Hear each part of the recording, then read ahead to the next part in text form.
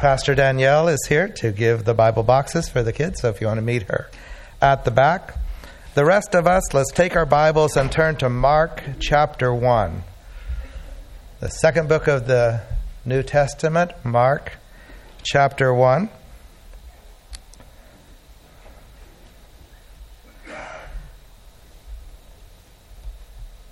We're starting with what was probably the first of the Gospels written and the very first chapter of those Gospels. And we focus today on Jesus' call of the disciples, this executive team, to start his global organization. It is said that the most important decision that any leader makes is the team of leaders that he or she brings around them so that they can, in fact, do the work together. And so I imagine what it would be like. Put yourself in Jesus' place, in fact. Now, imagine that you are going to start a global organization. In fact, it's going to be an organization that is going to last for thousands of years. It's going to be multicultural, multilingual. It's going to happen in every socio-economic class. It's going to happen throughout all kinds of situations. It's capable of not only being resilient, but it's going to be able to handle any of the changes in political systems or economic systems or cultural milieu that might surround it. It's an organization, in fact, that is voluntary. The people who participate in this organization not only are going to come to be a part of this and commit themselves, but they are going to voluntarily become a part. And once they become a part, the Lord of the church is going to say, and I want your whole life. I want everything that you are. I want you to become a part of something that will give you a purpose even beyond your grave. I want you to accept the values and the principles and the teachings of the organization and embed them within the whole of your life. Now, if that was your task, if you were Jesus at that moment in time, how would you go about that? How would you decide what leaders need to be a part of your global, eternal organization? Would you contact perhaps the best leaders of a similar organization, another religion that has shown itself to be, in fact, effective in time? Or would you go perhaps to a well-known school, perhaps the School of Hillel, find the very best of the rabbis and the best of the teachers, the best educated? Would you call them to be a part? Would you go perhaps to specialty businesses, find the very best lawyer, the very best accountant, the very best executive manager that you could find, the admired and educated professionals? Is that where you would go to find your leaders? In my research this week, I was looking at how people choose leaders, and I came across a wonderful grid. It's talking about how, in any organization you might do, how you would find a leader that would help you have optimum results for it. And the author suggests, along with, the very first thing he said is finding the person at the right season of their career, because somebody might be a great leader 10 years from now, but they're not quite ready to take on the responsibilities. But then he said that you want to have, first of all, people who will do things the right way. And that is that they will do it with honesty and integrity and with hard work and faithfulness and all the things that would be doing business the right way, as well as people who get things done, people who have right results that are actually able to accomplish something. He noticed on the bottom of the chart that people who go about the task, who get things done but without integrity and without honesty, not doing it the right way, we need to avoid, because they will in fact destroy an organization in a quick order and not allow it to continue on. He also notes that if you've got someone with good integrity and hard work and faithfulness, that they can be teachable. And they could, in fact, depending on their skills, move over to optimum. But you'd want to have kind of the best of both. And I really like this grid because it speaks to my strategic thinking and looking at, okay, how do you go about the task or the purpose of accomplishing something? So if I'd been Jesus, I would have certainly wanted to use a grid like this. And I would have set about the task of finding the right leaders to do this global unending church. But is that what Jesus did? Did he get the best professionals, the best educated, those who had shown promise and experience and accomplishment in other related fields? Did he find an optimal leader? No.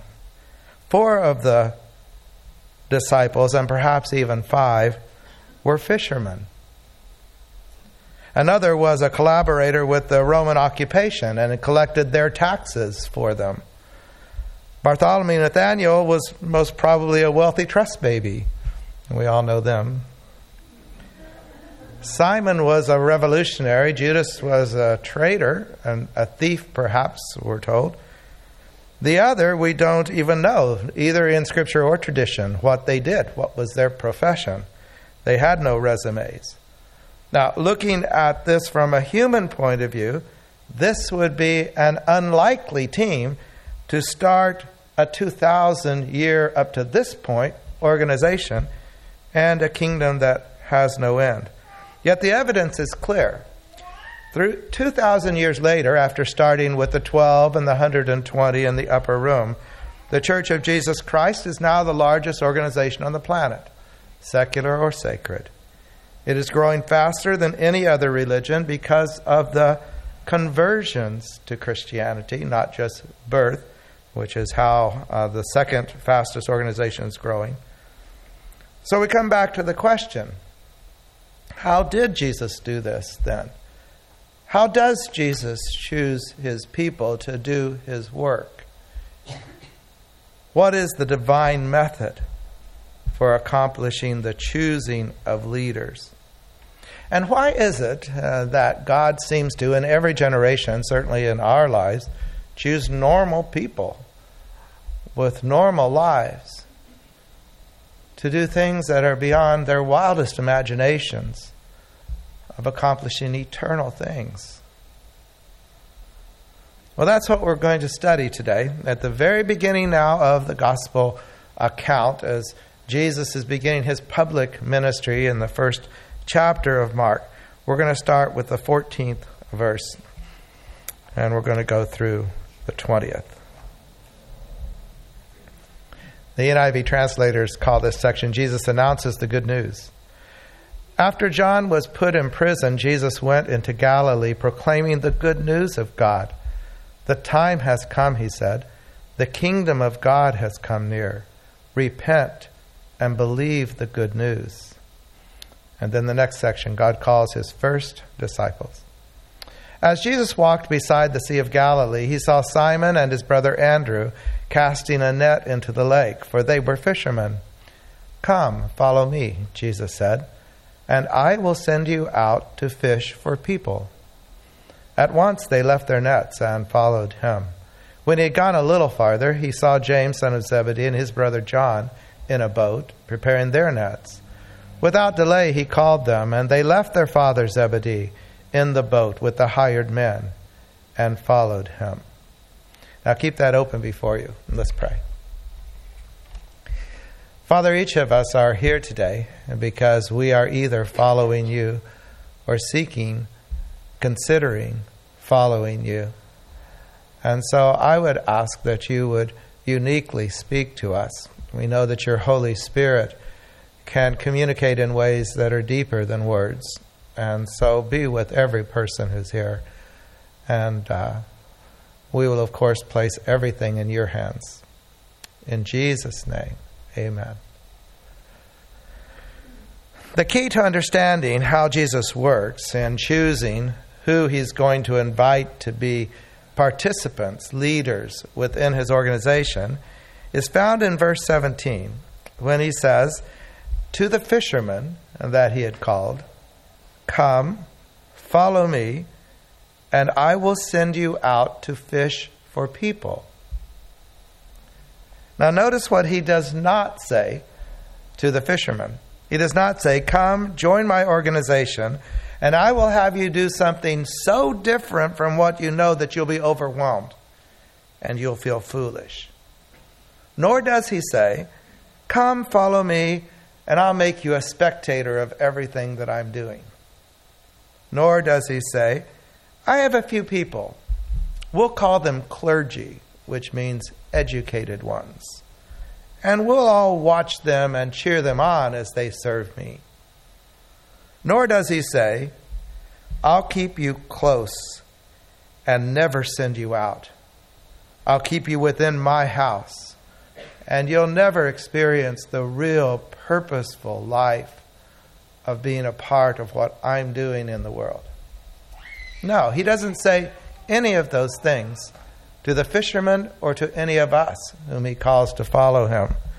He says, follow me, and I'll take the fishing life skills that you've honed over the years, knowing just the right depth, where the fish are, knowing exactly where to cast the net and how to gather them in, knowing what is attractive to those that you're trying to reach. I'll take these unique experiences, these unique personality and gifting, and I'll give you tasks that match who you are, both naturally and supernaturally. And you will then flourish within my care. He would even go on to say, you can't even begin to imagine now what your life is going to be able to accomplish if you'll follow me. What people are going to say about you thousands of years from now in gratitude for your faithful service, if you are willing to follow me. Now, Matthew's call does not include the explanation that he gave to the fishermen that he called. For Matthew had no idea how to fish. He had never discovered the right depth of a conversation that allows you to know where a person really is. He had never discovered how to gather them in and bring them into the boat, into the fellowship of the church. He did not know how to attract them. His skills were different. His experience was different. Matthew's call seems to be about the fact that he was a despised tax collector, a social outcast, who spent his time with other social outcasts, and that Jesus loves those who are called sinners by the nice religious people. He wants his leader to be able to bring that unique experience to the table, to the leadership team, to the decision-making of his church. But we also know from Matthew's gospel that he was called because he was an accountant and he was highly organized. He could keep track of all kinds of taxes in the appropriate columns. And so he took this organizational skill, and Matthew gives us the story of Jesus and organizes it like the Exodus event, as we see here in this slide, but it's far greater than that. If you read all of Matthew, he parallels the story of Jesus with the Old Testament redemption and history accounts, putting them in parallel columns and discourses like an accountant. It's an amazing thing. And so the early church saw this skill that he had to bring together the old with the new and to explain how God is still doing the same kind of redemptive acts throughout time. And so it became the book that bridges the Old and the New Testament, the first of the books that we place in the New Testament. But the point is this: each disciple, then and now, are brought onto the team because of their own unique abilities, personalities, gifting, skill sets, relationships, experiences, opportunities. It is the uniqueness of each of us that causes us to be of infinite worth to God's work in the world as He loves us and empowers us to do His work.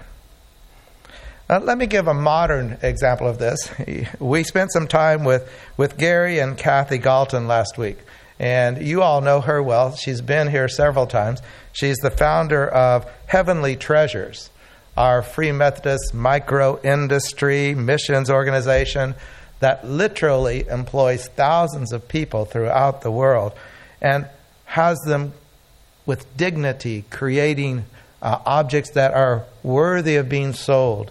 And so these artists are able to, in fact, create things that Americans use then our purchasing power to provide work and to provide an income for these who would not have an income throughout the world. Well, I contacted Kathy because she said it when she was here the first time, and we all appreciated her understanding, that she never thought that God could use her. She's a pastor's wife, a superintendent's wife, and she never thought that she had any skills or gifts. She couldn't play the piano, she couldn't teach, she couldn't do anything. But she told us she had the gift of shopping, and that her gift of shopping God had finely tuned over a period of time. And her uniquely trained, uniquely set of skills are what God then used to create heavenly treasures. Because she knows how to go into a region and knows what will be of interest to the American consumer. And so she started this amazing ministry that is now in many countries and is employing thousands of people.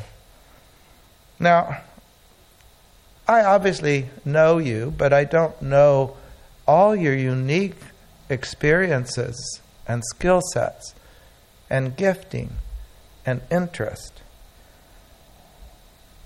I do know that God will take whatever you've experienced, and if you will present yourself to Him, He will use you to accomplish great things, far beyond anything you can imagine. I know that God is calling each of us, and He takes that blend of the natural skills and life and experiences, including the disasters and illnesses and difficulties of our lives, and weaves us together with then the supernatural gifting that He allows us to have this holistic ministry within our own unique place, within our businesses and schools and homes and families and communities, that accomplish His eternal purpose. His kingdom will increase. When we look back at the disciples, we recognize that Jesus chose just those people, and I suppose, I don't know this, but I suppose He could have chosen almost any 12 who were willing to respond and follow Him, and He would have accomplished the same, because that's what He's still doing today. He's working through just normal people doing normal work in the life of the town and community in which they live. But one of the things we see that is necessary for us to be a part of this is that we would first of all stop and listen when He calls, and then consider and respond. In very simple terms, that's what we see in the 12. And it's one of the most important realities is that it's not difficult to become a part of the kingdom of God. He has died and is dying to have you in His kingdom and in His family. But there are 2 steps to it, and each of them have 2 steps. First, stop and listen, and then consider and respond. So I want you to stop for a moment and listen to the first one. One of the primary gifts of a worship service is that you have detached from this world for just a moment. You've stopped. We've stepped out of time in essence. We've stepped into eternity. We've come home to the Father. We're stopped and we're listening. One of the things that's amazing to me as a pastor, and you don't get to see it from my vantage point each week, is that I am impressed with the diligent attention of a congregation when you speak. Literally hundreds and hundreds of you come every week and stop and listen, and you're diligent. You're open. You want to know, what does God have for me today? What is He saying to me? And we're only one sanctuary of over 600,000 sanctuaries just in the United States, let alone throughout the world. 120 sanctuaries just in Santa Barbara, where people today are stopping and they're listening to what does God have for them today. Now, Peter and Andrew and James and John and the other members of the 12 could have just kept right on working when Jesus came by. Many people do. Many people know that they're invited into God's house this day, but they're just going to keep right on working, or they're going to keep right on busy, and they're not going to stop and listen. There's a phrase that C.S. Lewis uses when he talks about how many of us give our hearts to no one, including God, that we wrap it carefully round with little hobbies and little luxuries, avoiding any entanglement with anyone, let alone God. We lock it up safe in the casket and coffin of our selfishness. Now, I think that is true for some. Not as many, I think, as we would think. Some do choose to live a shallow and a selfish life. There's no doubt about that. But my experience is that far more often take the days of our lives and just fill them up with work and busyness and electronics, and we never have a moment to quiet. I've told you before that one of the things I think that's so funny when I take my prayer walk out on the cliff of the ocean in Wilcox is how many people are wired and don't get to hear the waves and the birds and the quiet thoughts, and God could speak through. And God does speak through the earthquake and fire at times. He shouts through our pain. But most often He speaks in that still small voice we sang about. The silence that speaks. And in order to hear that, you have to stop and quiet yourself and listen, meditating on who He is and what He has to say. So the first step is that we do what we're doing right now. We stop and we listen. The second step is to consider and respond. Now, we're not told that Peter and Simon and James and John considered the reality of responding. In fact, I've seen, and we even sang it this morning in one of the hymns, but I've seen it in many different sermons, that they didn't think about it. They just stopped and they jumped into discipleship. I don't think that that's true. I don't think we have in those words the whole story. We know that Andrew was a disciple of John the Baptizer. So he was most probably there when John said, "Behold the Lamb of the world who takes away the sin of the earth." And that I'm not even worthy to untie his sandals. So surely, if Peter and James and John weren't there at that time, when they were out fishing in those long hours on the boats, they must have had lots of conversations about who this Jesus is and why He's come, and should we follow Him and become a disciple of who He is and what He's done. The same is true for us. When we encounter Jesus, we begin long conversations. We consider, should we follow Jesus? Is He worthy of our lives? Does He, in fact, say truth? And if He does that truth set us free? We consider, and then we respond as God's truth permeates our minds and our hearts, our actions, our will. This morning I invite you to respond. Your vocation, your calling, is to respond to God's call and do a work far beyond your ability. Yet it's a work which God will use everything that you are, every experience, every thought, every personality quirk, every idea, moment, and gifting for His purpose. Let's respond to God.